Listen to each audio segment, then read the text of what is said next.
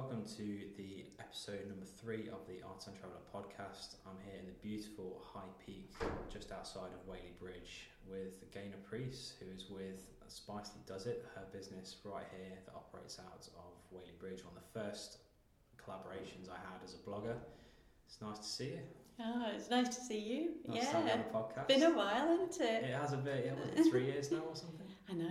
Oh, long time. With more grey hair, just in 3 years. That's just me.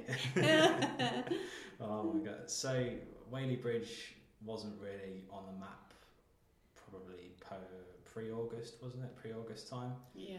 And I remember sitting at home, I think it was the end of August, or the start actually, it was the start of August, wasn't it? I think, if I got the dates right. I was in bed, it was a heat wave, I had the window open, and it was like someone was banging a drum against my head. Like there was just thunder, rain coming through the window, which never happens, and it was like the most spectacular lightning show I can remember. But that was like the start of something quite bad, wasn't it, in Whaley Bridge with the reservoir and the dam? It was. It's funny actually, because every time someone used to ask me where do you live, and I'd say, oh, I live in Whaley Bridge, nobody's ever heard of it. And then I'd have to backtrack and say, well, have you ever heard of Buxton Spring Water? Well, we're about 15-20 minutes from there. Now we go, Whaley Bridge. And they go, oh, yes, you're the village who nearly got wiped out by the dam. Oh, yes, that's the one. Yes, so the dynamics have changed with it a lot. But it was bad. There's been a lot of people saying it was a health and safety nonsense and all of that, but it was very scary. We were actually at work it was a Wednesday, and we were wrapping up at around 5 o'clock, and we started seeing water coming in on our ground floor here. Oh, wow. So I decided to drive home and get my 2 boys and my husband and come back, because I thought the first thing I've got to do with this amount of rain, if it is starting to come in, is to make sure all our stock and everything is off the ground. And in the space of half an hour of me getting home and coming back, there was about a foot of water that it was under already. So we came in Wellington boots, we were completely flooded. It was like a river downstairs, and then the water was just below our knee level. So where we're sitting right now, we would have been pretty much up to our knees in water on the ground floor. Yeah, absolutely, yes, you'd have a wet bottom. Soggy bottom. Yes. So that was the Wednesday, and we managed to, I think we left at about 11 o'clock at night after trying to get everything up and helping some other businesses as well who were flooding. Everybody just mucked in together. Wow. So we went home at about 11, and we came in early the next day in our Wellingtons to try and deal with it, but it was about 12 o'clock. We had the police come into the building and evacuate us from here because of the threat of the dam. As soon as that? As soon as that, yeah. Then I tried to get home, but all the roads were blocked off because they were trying to prevent more people from going into Whaley Bridge. So luckily they let me through because I just needed to get home. I was very lucky because we're further up on the hill, but it was 2 streets down from me where it was cordoned off in the village. So I was lucky in one way in that I was able to stay at home, but I had a business that was completely flooded. I couldn't get to work because they would let you out of Whaley Bridge, but they wouldn't let you back in because they had to keep that risk low, obviously.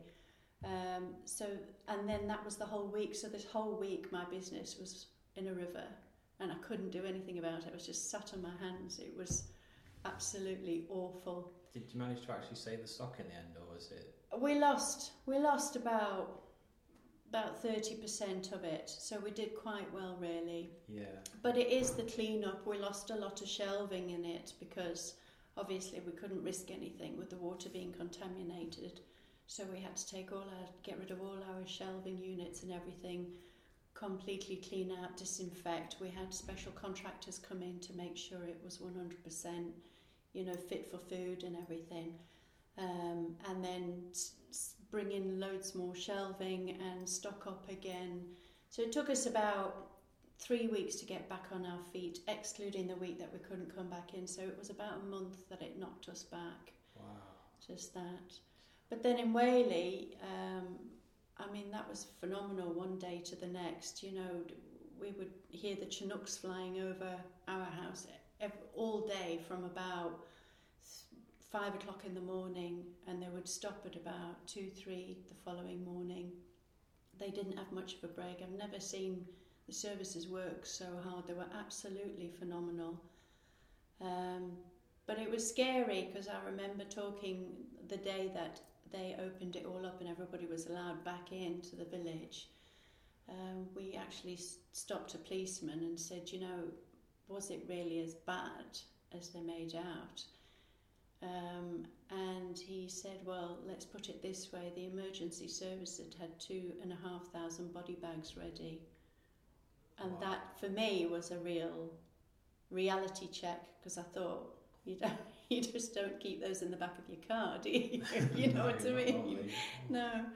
So it was very real. It was very dangerous. If you look at the pictures and you zoom in, you can actually see a hole in the wall. And the amount of water that was there. There's a village a bit further up from us called New Mills, and that is about 6 miles away, 5-6 miles away from Whaley Bridge. And they were saying that if the dam had gone, it would have taken 23 seconds for that water to hit New Mills. Oh my God. So it would have been like a tsunami. Yeah. It would have completely wiped out the whole of Whaley Bridge. And, you know, villagers going along, right the way through to New Mills. They'd evacuated, I think, up to 10 miles away, along the river side, you know, not the whole villages, but anyone near the river. They'd evacuated all of theirs. So the dam's completely drained now. Well, it's not completely drained, I lie. It's got a small amount of water in because they have to look after the fish that are in there. So I believe it's either last month or it's this month that they are moving the fish to another location. I'm not sure where. And then the idea is that they drain it completely, and the pumps will stay in the reservoir permanently now in case we have freak weather like that again, to make sure that we're not at risk. But they're talking about over 3 years to rebuild the dam. They were contemplating just repairing it, but I think from what I've heard, and I'm not in an official capacity, I believe that they need to rebuild it. Yeah, it's a big job, isn't it? Yes. For those who probably weren't as familiar with what happened, it looked from the pictures anyway like when you fill up a bathtub and you get in it and the water comes over the side, such as the rainfall obviously that night. Was it that kind of, all I could see was water just streaming down the side of it and obviously making the streams below a lot higher. So you've got the instant risk, even if the dam doesn't go, of just, you know, flooding in the town on a sort of a ground level, I suppose. That's what happened. There were quite a few houses that were flooded because of the excess of water that was coming over. It was like a really high-speed waterfall. High-speed waterfall? Yeah. Coming down a huge mountain or a dam in this case. Wow, that's incredible. I mean, everyone was glued to it throughout August, and you know, obviously finding out that you were here. We've worked together previously at a distance, but you know, knowing that could have gone, you know, in seconds pretty much with the damage that was caused, that's a scary thought. It is very, very scary, yes. But luckily, thanks to the services and everything, everyone's safe. Definitely. It was a bit surreal seeing Whaley Bridge, sleepy little Whaley Bridge village, all over the news, on Sky, on BBC. Every time you turned on the news, we were on there. It was just, if you live in a little village like this, it does feel really surreal, really weird. Oh, definitely. Well, hopefully now all's going to be fine with the rebuild, and that all goes to plan, and yes, you can all go back to enjoying the reservoir, and obviously the scenery around here. If you are listening from America, you're thinking of visiting the UK, the scenery in this part of particularly England is just stunning, isn't it? It's the best place to live. Well, one of the best places to live, surely, in the country. Absolutely gorgeous, with the hills and the landscapes, and autumn is the best time, I think, here. because obviously you get all the changes in leaves, but because the scenery is so dramatic, if you drive to an area where you can see quite far, you get a real perspective of the change of the seasons and the natural beauty. Absolutely good. I love it here. It's here fantastic. too. It's stunning, isn't it? So your business, Spicely Yes. Does It. For those of you listening who may not be familiar with the company, how would you describe the company and what products that you sell? So at the moment, we predominantly do kits. It's almost like a food course in a box. Yeah. And they are products, they are predominantly meat-based products, but they're teaching people how to make a sort of charcuterie deli type meats, to cure themselves. So whether it's something like pastrami or making your own bacon, or down the sausage route, making your own dry cured chorizo or fresh British sausages. It's kits like that. So people often think that they can't do those things and they've got to leave it to either the butchers or the meat manufacturers or people who are producing it all the time. But actually you get a lot of pleasure out of making them yourself, and our expertise have been taking something like that which is done in a very controlled environment on a large scale. We've downsized it all and made the kits so that you can do it in your own house. So we've done kits for curing that will cure in a quicker time. It's quite a complicated process when you're curing meats. So we've simplified everything. With our sausage making kits for the fresh sausages, we've removed a lot of the ingredients that you would use in mass manufacturing, like shelf life enhancers. And they need that really because of the journey that they go on with all the distribution centres and then sat on the shelves for however long they do. They need ingredients in there to make it still look nice a week or two later, so they might put colourants in or like I say, shelf life enhancers to inhibit any bacteria growth, that sort of thing. But if you're making them yourself, you don't need any of those ingredients in there. If you want a longer shelf life, you just pop it in your freezer. So yes, we've simplified everything to make it easy. It's fun. We're very keen on trying to bring families back into the kitchen, because I think we need to know more about how things are made, where everything comes from, how it was looked after, so many aspects to it, the quality of what you're eating, what you're buying.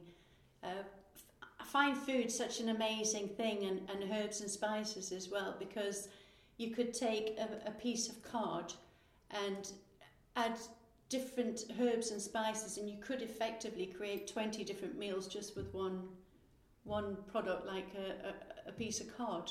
It's very simple, isn't it? Yeah, and it's all the variations and the different ingredients together. It is like a painter's palette in the food world, really. And I think that's so exciting, and I would wish for more people to feel that passionate about food. I think in the UK, through convenience foods and the large manufacturers, I think we've almost lost that skill, and we're reliant on the ready meals and all of that. But if we could just take little small steps to learning a little bit about things and maybe trying something at home, something simple a little bit more, and experimenting a bit more, I think that's important for our next generations, very much so. Because if you know where things are from, how they are made, you know, what you put into your body is going to have an effect on it, because nutrition and food is what keeps us alive, along with water. But, you know, food is a big part of that, and a lot of it can actually be quite medicinal to some degree. Oh, definitely. And I think getting the next generation involved is really, really important, because they need to know where things come from. And it has a knock-on effect, because then we care more about our planet and our animals and our plants and all of those things. So how do you actually go about learning the skills of charcuterie? Is this kind of travel influenced? Have you been to, there's fantastic charcuterie in the likes of France, Italy, Spain. even further afield than that. You know, it's quite a widespread thing. Every country seems to have its speciality. Yes. Was it learned sort of by travel, or was it by experimentation, or how did it kind of come about that you were going to go the charcuterie route? As a family business, we were already in the ingredients industry. So we were supplying the large manufacturers with cure mixes and herb and spice seasonings and blends and just the pure herbs and spices in their purest form already. And we were involved in the curing side of things. You know, a lot of charcuterie over here isn't as big as it is in Europe. But we were already involved in that, and I think I took growing up in a family with that already there. It's the same as in Europe. A lot of the generations are brought up and they're taught how to make all of these things, so it does go through the generations. So that's where it came from, really. And you know, in my young years, spent many years going round with my parents down round the abattoirs and the meat manufacturers, so I know exactly the full process and what's involved from field to fork on a large scale. But I also saw a lot of things that I didn't like about it, and that's where my inspiration for the home kits came in, because I thought, well, people at home can do that as well, but at least they know what's inside and they know where everything's come from. And they have a bit of fun doing it, and there's an element of pride at the end of it. You know, I've just done these myself. I had trees with my airing cupboard. I never thought I'd have that ever. Oh, did you? Yeah. Excellent. I recommend, well, it might taste a bit of, well, don't put any towels in there, I'd say, just keep it as free as you can. I was going to say, how did it go down with the wine? It was very nice, actually. It was, Oh, it was quite reminiscent of the stuff we've had in Spain, so I was very impressed. And adding red wine to the mix, if you are looking at a kit, I will obviously put links in the description box for YouTube, iTunes. Just head over to my YouTube channel, it'll all be in there, the kits and everything. But the chorizo, normally I would have, well, when I've seen it made, it's been made with just the standard mince, paprika, a few herbs, maybe a bit of garlic, something like that. But to put red wine in it, it makes that sort of authentic charcuterie style colour. It really changed it. So, and again, the kit was simple to use. It's easy, and it'll make a lot of them as well. Yes. Oh, I'm glad you enjoyed it. I was delighted with that. I can highly recommend that one. Obviously, the other kits we've tried, the kebab kit, of course, taking it in kind of like a Turkish Cypriot direction. You're kind of slowly conquering the world, one piece of charcuterie at a time. Really. I am. The kebab's my favourite. That seasoning in there is gorgeous. Oh, it's good In stuff. fact, we stick it on everything. Oh, really? Yeah. So you can go further. Wash our hair with it. No, we don't really. Times are hard when your town floods, I suppose. Yeah, exactly. We run out of shampoo. What else do we have? Exactly. Needs must. Yeah. May as well smell nice like a kebab. Yeah. So, obviously, you've got the business here at the moment that occupies a lot of your time. How do you spend your free time? Do you go away, or do you sort of spend a lot of time walking around the high peak? Or I think walking in the high peak, I've got 2 dogs, and walking in the high peak really helps.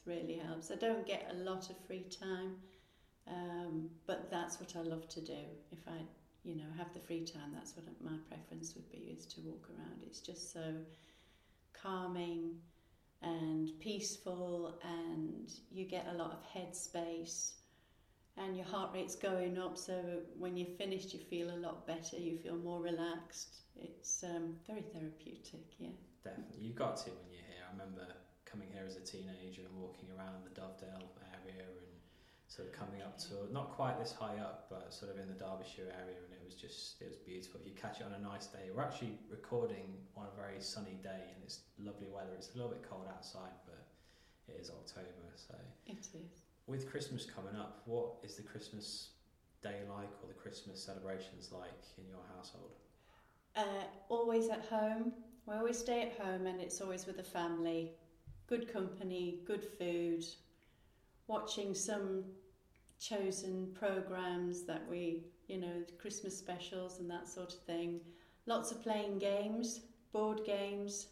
Oh, They I love a don't good all- board game. Oh, do you? Yeah. I Yeah. don't play enough of them, really. I think No. they're really expensive now, though. They are. If you go to even on Amazon, I think Monopoly is about, I think some of the editions are up to £50. I know. So you think they'd chuck real money in for that, really, but stick to McDonald's. Yeah. Yes. No. No, don't. No. Actually, yeah, we'll edit that bit out if I remember to. So, obviously, Christmas fast approaching. Do you anticipate quite an influx of orders for kits? It's our busiest time of year, so the cog starts turning now, really. We just get busier and busier. We do long days at Christmas, we do 6 a.m. to about 8 p.m. and we do 7 days a week. It gets that busy, we sell thousands of the kits at this time of the year, which is great because I envisage all these busy kitchens creating chorizo and bacon and all sausages and all of these things. Maybe not in their airing cupboard. No. We've had some really creative ideas with hanging up the chorizo. People have used coat hangers and washing lines and all sorts of things. If it does the job, you've got to get it done. Exactly. It's that initial panic when you've actually tied them off, and then, because I got the kit out and I sort of didn't think ahead really. I just sort of focused on filling the cases correctly and making sure they resembled chorizo, because for the photos and obviously the finished product. And then the dilemma struck of where to actually hang them. So, but yeah, if you are earrings. Yeah, earrings. Yeah, take them around town for a month. Yeah, on a lead. Exactly. The choice is yours. But the airing cupboard, I would definitely not recommend, unless you've emptied it, of course. Yeah. So you told me just before we started the podcast that you grew up in Africa. What part of Africa did you grow up in? It was Southern Africa. All my family are British, all over here, but my dad went over there with work, so we obviously went along, and I did my schooling over there and then came back to the UK to the rest of the family.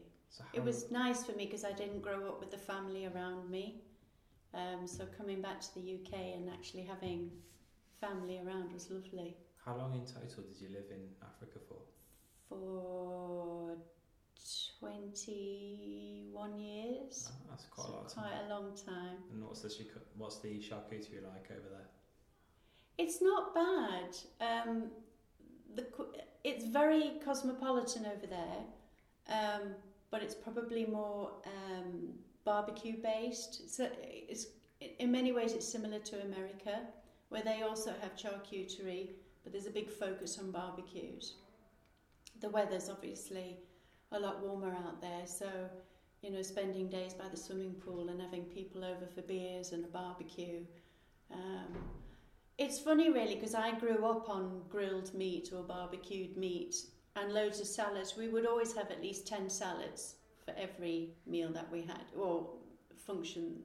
When I say function, I mean people coming over, for just a chilled Sunday.